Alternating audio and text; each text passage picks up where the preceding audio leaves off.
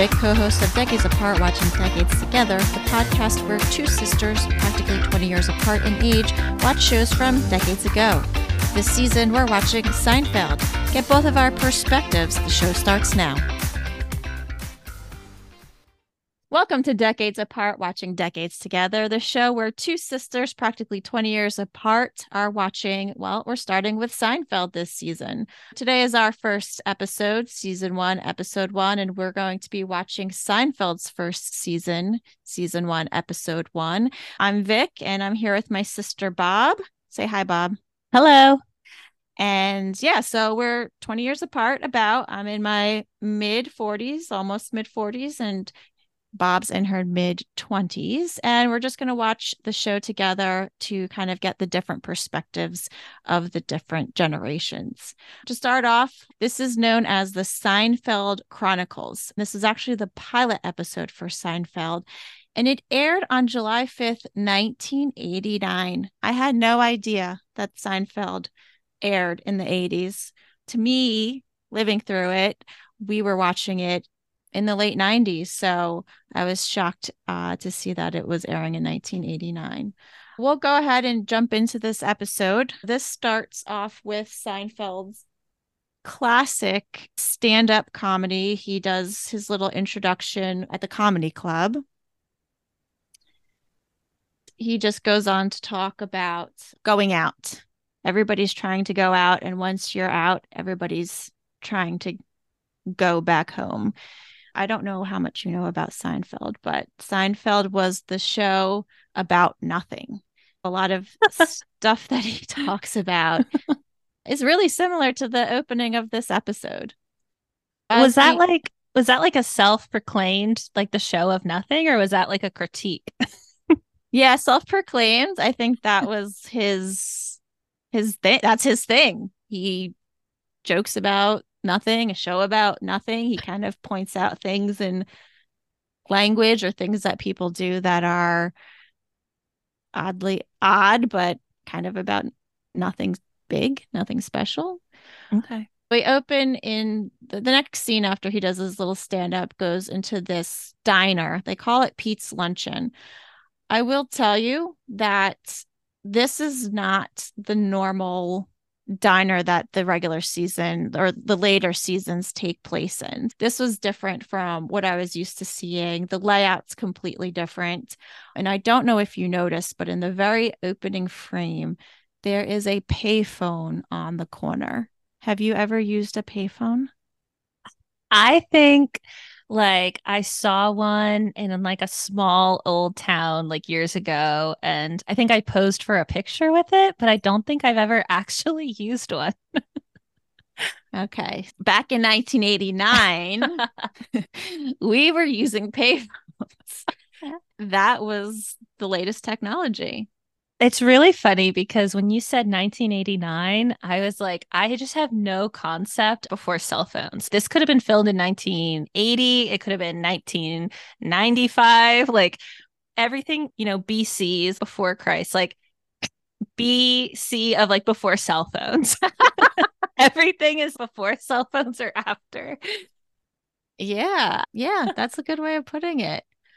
I mean, I remember a time before cell phones when you had to contact anybody, you had to use this payphone. You had to have quarters. When technology advanced, you could use a prepaid phone card with like numbers that you dialed in. But the trick that we used to do was, for example, if, say, mom had to come pick us up, you would dial the number, you would have no quarters. And then the operator would say, collect call from Vicky. Do you want to accept this call? And the trick was, I mean, I feel like all kids and parents did this, that she would decline the call because that was signal that we were ready to be picked up from practice. Oh, wow. So you didn't have to get charged to say, Yes. I'm ready to get picked up from practice. Yeah. That's That's what we funny. did. It's so funny because if you decline a call now, it's like rude, but back then it's like, I'm on my way. Exactly. Exactly. We needed to save 25 cents. It would be 5 cents to make a call. Another little I guess, payphone tidbit, and then we can get back into the episode. I do you know the song eight, the song Jenny 8675309? Yes. Yeah, 80s Yes. song. I remember me and my friends in middle school dialing that number. What did it lead to? I feel like it connected because if you think about it, there probably an 8675309 in like every area code. Oh, okay. So if you're just dialing 8675309, you're getting whatever that area, that person in that area code is. That's so funny. I had a very similar experience with the song Kiss Me Through the Phone by Soldier Boy. And it's 999 8212 or like 678 999 8212. I'm pretty sure is in the song. I don't think I was ever brave enough to actually call it, but I'm curious if it would be like this phone number is reserved for this song, Soldier Boy. It might Yeah, be. He might have claims on that phone number. maybe. Or some poor family has to keep getting all these calls of like teenagers. Yes. All right, so back to the episode. We just saw Jerry and George in the diner. Jerry was talking about this girl, Laura, who's supposed to come into town.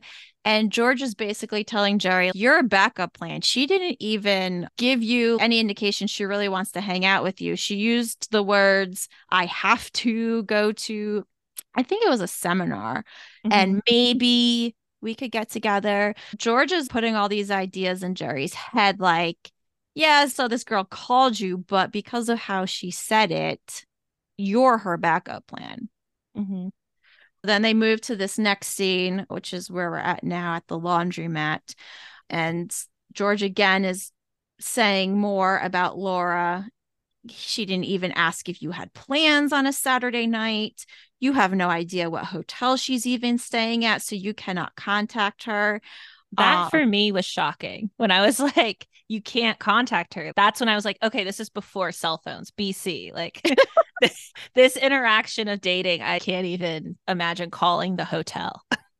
oh yeah, that's what you had to do. You You would be had like a stalker if you called someone's Yeah, hotel I mean nowadays. now, but back then that's how you would be like, I'm staying at this hotel. You would call the hotel and you would say, I need to speak to either the room number, or you would give a name and they would connect you through to the hotel room phone. Nowadays they'd be like, we can't give out that information.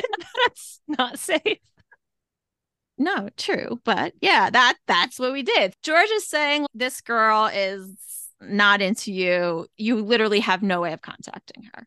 Yeah. Basically. And now at this point, it's in Jerry's head. You know what? I think you're right. I have no idea how to even contact her. So he switched back to his stand up. He's talking about laundry day being the most exciting day for clothes. The washing machine is known as the nightclub for clothes. He goes into the life cycle of a sock. Again, this is jokes of kind of about nothing, right? Yeah, that's fair. I guess I never really thought of it like that. I feel like a lot of stand up could just be about like some minuscule thing that you notice. And everyone's Yeah. like, oh, that's funny. I mean, nowadays I can watch stand up on Netflix all the time. Was this like the first broadcasted stand up? No, but and I don't have context to say if this is even first an intermingled sitcom with stand up.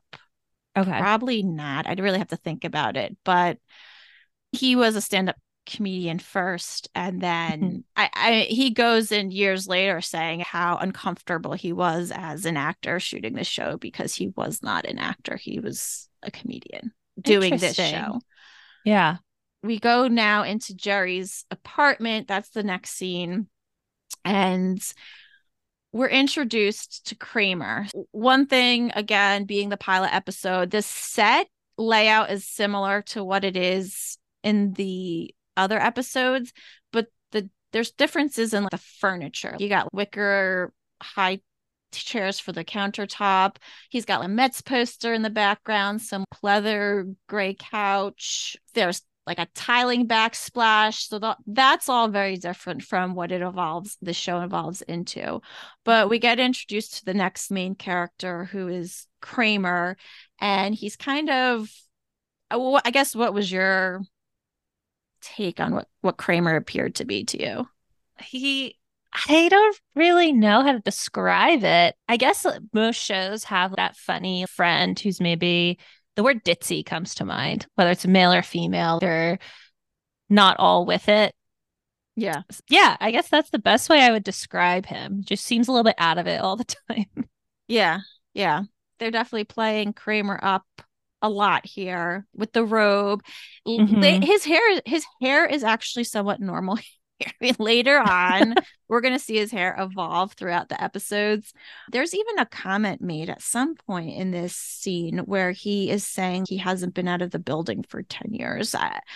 Mm. That is not what the character evolves into. That was kind of interesting to me. But what stood out to me in this scene is that Jerry's sitting on it, like sets himself up to sit down. He starts watching a game. The phone rings and he answers it. And the first thing he says when he answers the phone is, "If you know what happened in the Met game, don't tell me. I taped it." That had to be totally foreign to you because if you wanted to watch something on TV, you had to tape it. And then you basically had to cut yourself from all civilization so that nobody told you what happened. Yeah. Well, when I was a kid, I remember recording on the television box. I don't even know what that's called anymore, but you could go and on your remote say record this, but it wasn't a tape. It was within the TV. But yeah, taping is not something that I ever did, but we did record things. But it's interesting how you say you have to shut yourself off from the rest of the world because that's like social media now. If there is a show that you haven't watched yet, you won't go on any social media because you might accidentally scroll across a post that has it, Yeah, a yeah, spoiler. that's a good point. Jerry gets off the phone. It ends up being a wrong number. Kramer comes on in and he says something along the lines of the Mets blew it. And Jerry crumbles to the ground. He's so upset because first of all, he's a Mets fan in real life. He's a Okay. known Mets fan. A lot of this real life stuff for him does translate into the show, the stand up, the Mets fan. There's another thing that I'll point out as well.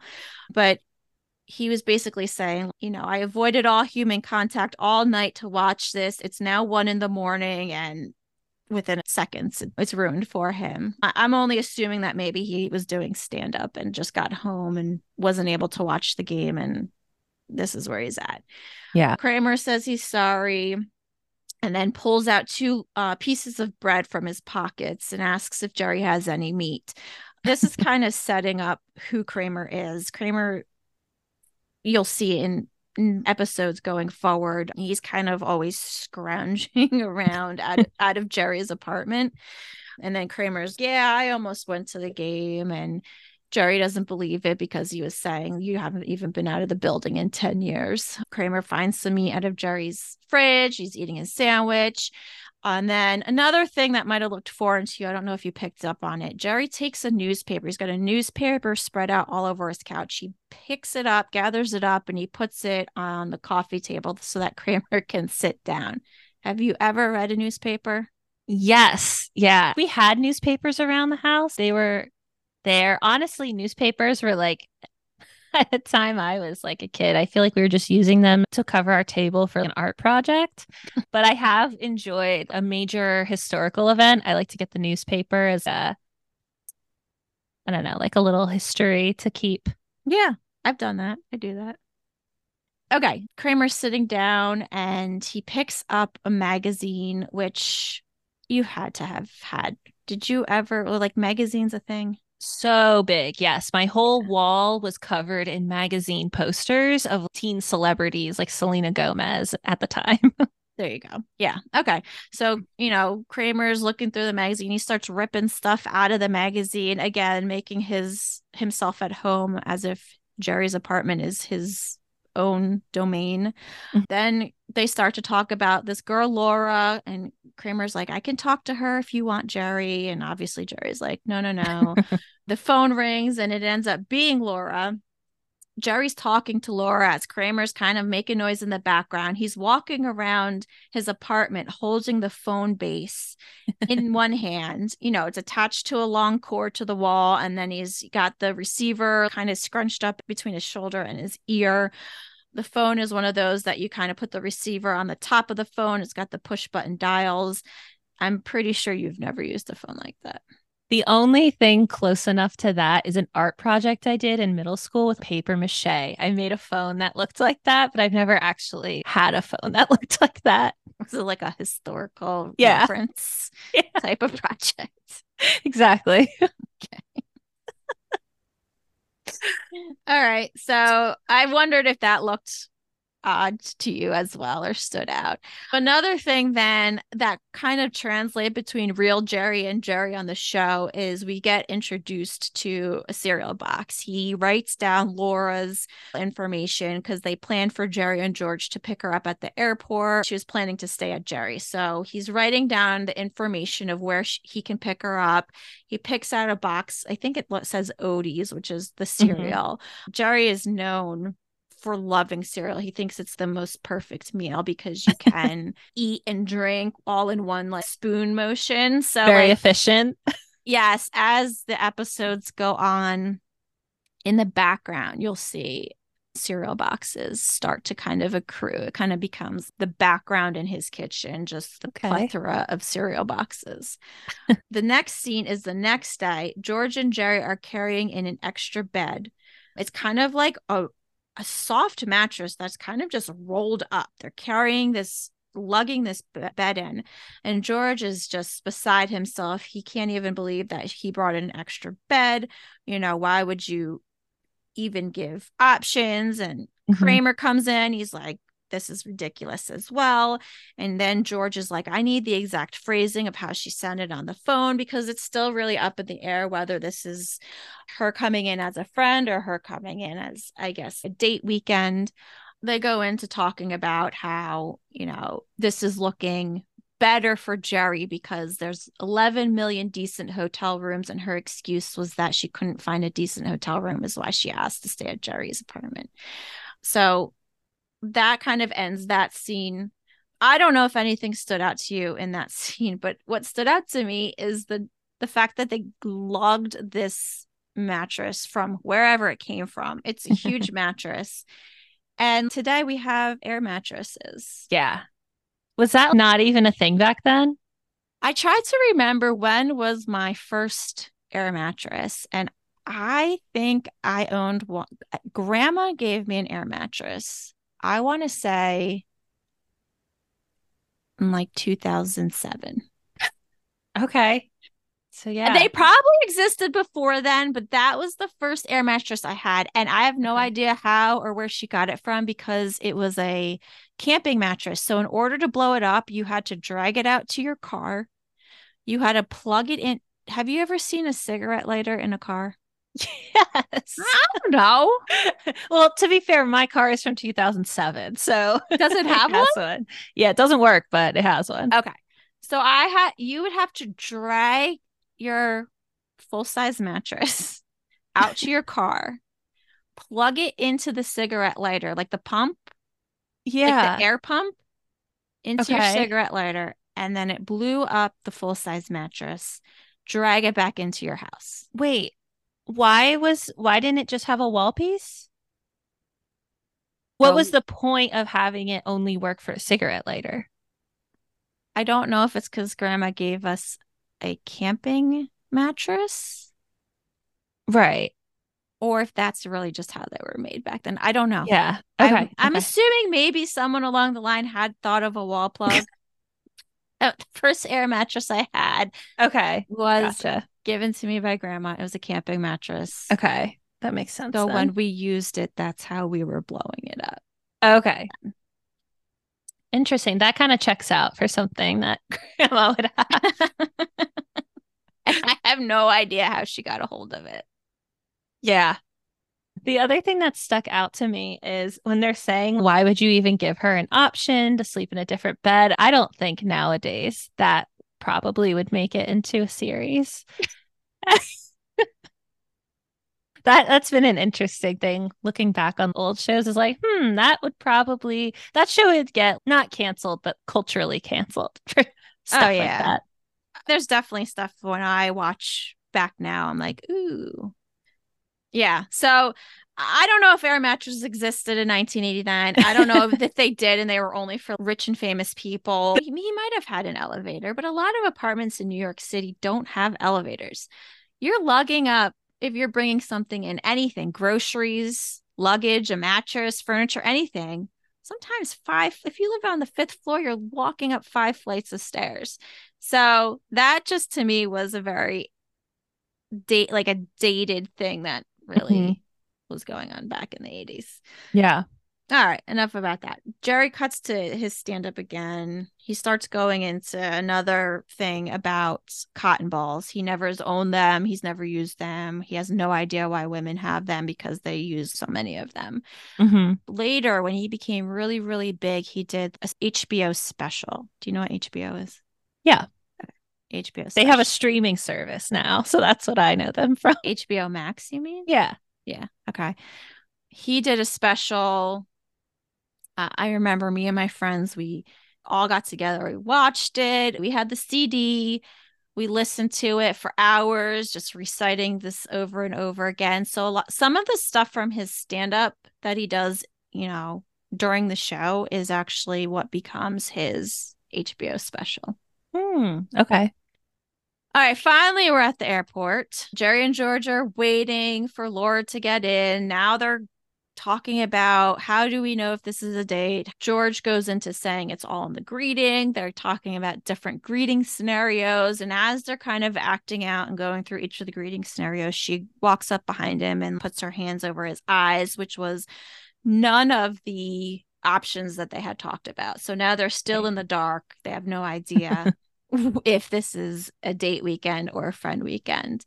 She's wearing this long skirt, a button up shirt with a vest. It looked more 90s to me, but I guess we're entering the 90s. So when I found out that this was in the 80s, I was shocked. Now they are back at Jerry's apartment. They're sitting on the couch. She starts giving indications that this is a date weekend. She asks for wine. She asks if she could turn the lights down. She asks if she could stay an extra night. Then she starts talking about hanging out with him the next day. They make plans. She's saying, I really, really want to go on this tour. I want to do this touristy thing. I want to go on this 5 hour tour around Manhattan. And you could see in his face, nobody that lives in Manhattan wants to be doing a 5 hour tour around Manhattan. Yeah. But he agrees. All signs are saying this is a date weekend. He's Hmm. like, sure, I'll totally do it. And then the phone rings. And he's all happy. He answers the phone and it's for Laura. Again, there's no way to get a hold of this woman. So she would have given whoever needed to get a hold of Jerry's phone number for the weekend, Yeah. which I'm sure looked very bizarre to you. Yeah. It was interesting to be like the call is for you because yeah, that makes sense. There's no other way for her, I guess, fiance to get in touch with her. Yes. And you just gave away the ending. But Oh, I'm pretty sorry. sure our listeners already know. That's what she says when she hangs up the phone, never get engaged. He finds out that he just agreed to this 5 hour boat tour around Manhattan, and this is now just a friend. So that's kind of the twist of the end of the show. That was it. I don't know. What were your overall thoughts of it? Guess about the first show. I thought it was good. I was a lot of the stuff I guess I didn't really notice was so outdated. I don't know if I just skimmed over them, but you're right. There's a lot of different, I think it's stuff I've heard about you and mom talk about. So, but then I'm like, oh, I've actually never done that myself. One thing I was thinking is, do they even make pilots anymore? I feel like nowadays when you watch a show, it's all the episodes are uploaded at once to Netflix.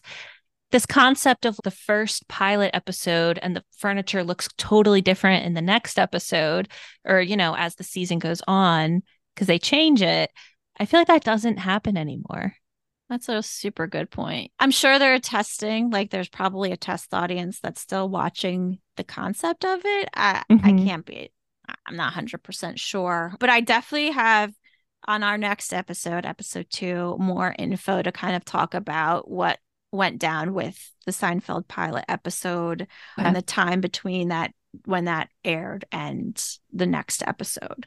So, yeah, no, that's a great point, and that's something really new to the industry. In fact, Hmm. as we speak, SAG-AFTRA is on strike right now because of the streaming services not getting royalties from things. And now there's the conversation of AI. And so a Hmm. lot has changed since 1989. But this is the show that made the characters here rich and famous because they do get royalties. They were getting royalties before the major streaming services. Just to kind of wrap up, he does end the show with saying that uh, men want women, but the best ideas that they have is honking horns or yelling at them from construction sites. Again, he uses this in his stand up that they just aren't really a very smart group of people, I guess. Those are their best ideas. And then they kind of roll out the credits. They give these still photos of him while he was doing his stand up, which to me seemed very 80s. I don't know if that's anything you've witnessed. Yeah, I don't think so. Honestly, I don't know. I think it says next scene before like a lot of those even or next episode before they pop up. So I honestly don't think I saw that. Yeah, yeah, yeah. And if you stayed on watching, you would have seen some very basic graphics for the production companies that came on afterwards. But yeah, no, there you go. You just skip to the next episode. So Oh my gosh, yeah, in association with, and it's just like a blue screen and text. Yeah. That's uh, funny. so that's it. That's our first episode. That was really fun. I'm glad that Hmm. we got to do this. And season 1, episode 1 is done. But I do want to say at one point I was writing tally marks when I was watching this yesterday because I got interrupted about 5 or 6 times. Just everybody except the dog had to come in and say something, ask for something. I don't even know. It's only a 23-minute episode. My first Yeah. interruption came in at 7 seconds. Yeah, I was shocked when it ended. I was like, nowadays I'm ready to watch an hour long episode of something. And it was 23 minutes. And I was like, oh my gosh. I watched the second one because I had designated an hour for it. So I was like, why not? It would be a half-hour TV show. They'd throw in Mhm. commercials. You'd have a full 30 minutes, but with the streaming services, you don't get the commercials. So, Yeah. all right. To everyone listening, stay tuned for our next episode, and we'll have a little bit of information about what happened between episode 1, episode 2. You got anything else to say, Bob? I don't think so. Just thanks for listening and thanks for setting it up, Vic. All right, great.